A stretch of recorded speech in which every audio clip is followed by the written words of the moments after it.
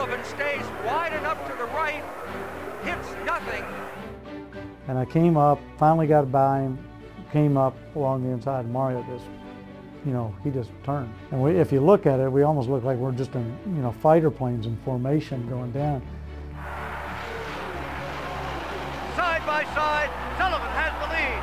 Danny Sullivan of Kentucky, and just at that moment, losing control of the car, doing a magnificent job of not hitting the wall and continuing in the race. Whatever it was the white line, what they paint a lot, or the camber change, whatever, came back up, just tripped the car, got it moving just a little. Of course, you're not running hardly any wind, any downforce on these things anyway. Just started sliding, tried to correct it, and it started to bite at the front. Turned it back, lost the car, was,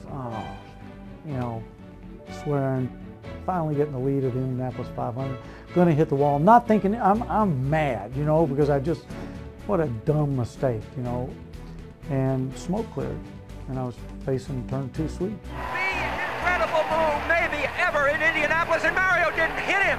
Danny spins, and I see just a big cloud, and I just made that decision to just go to the left, and it proved to be the obvious correct one.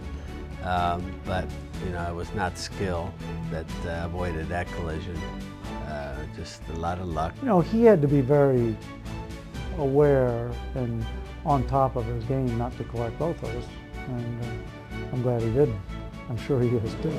The new American hero is Daniel John Sullivan III of Louisville, Kentucky, who has won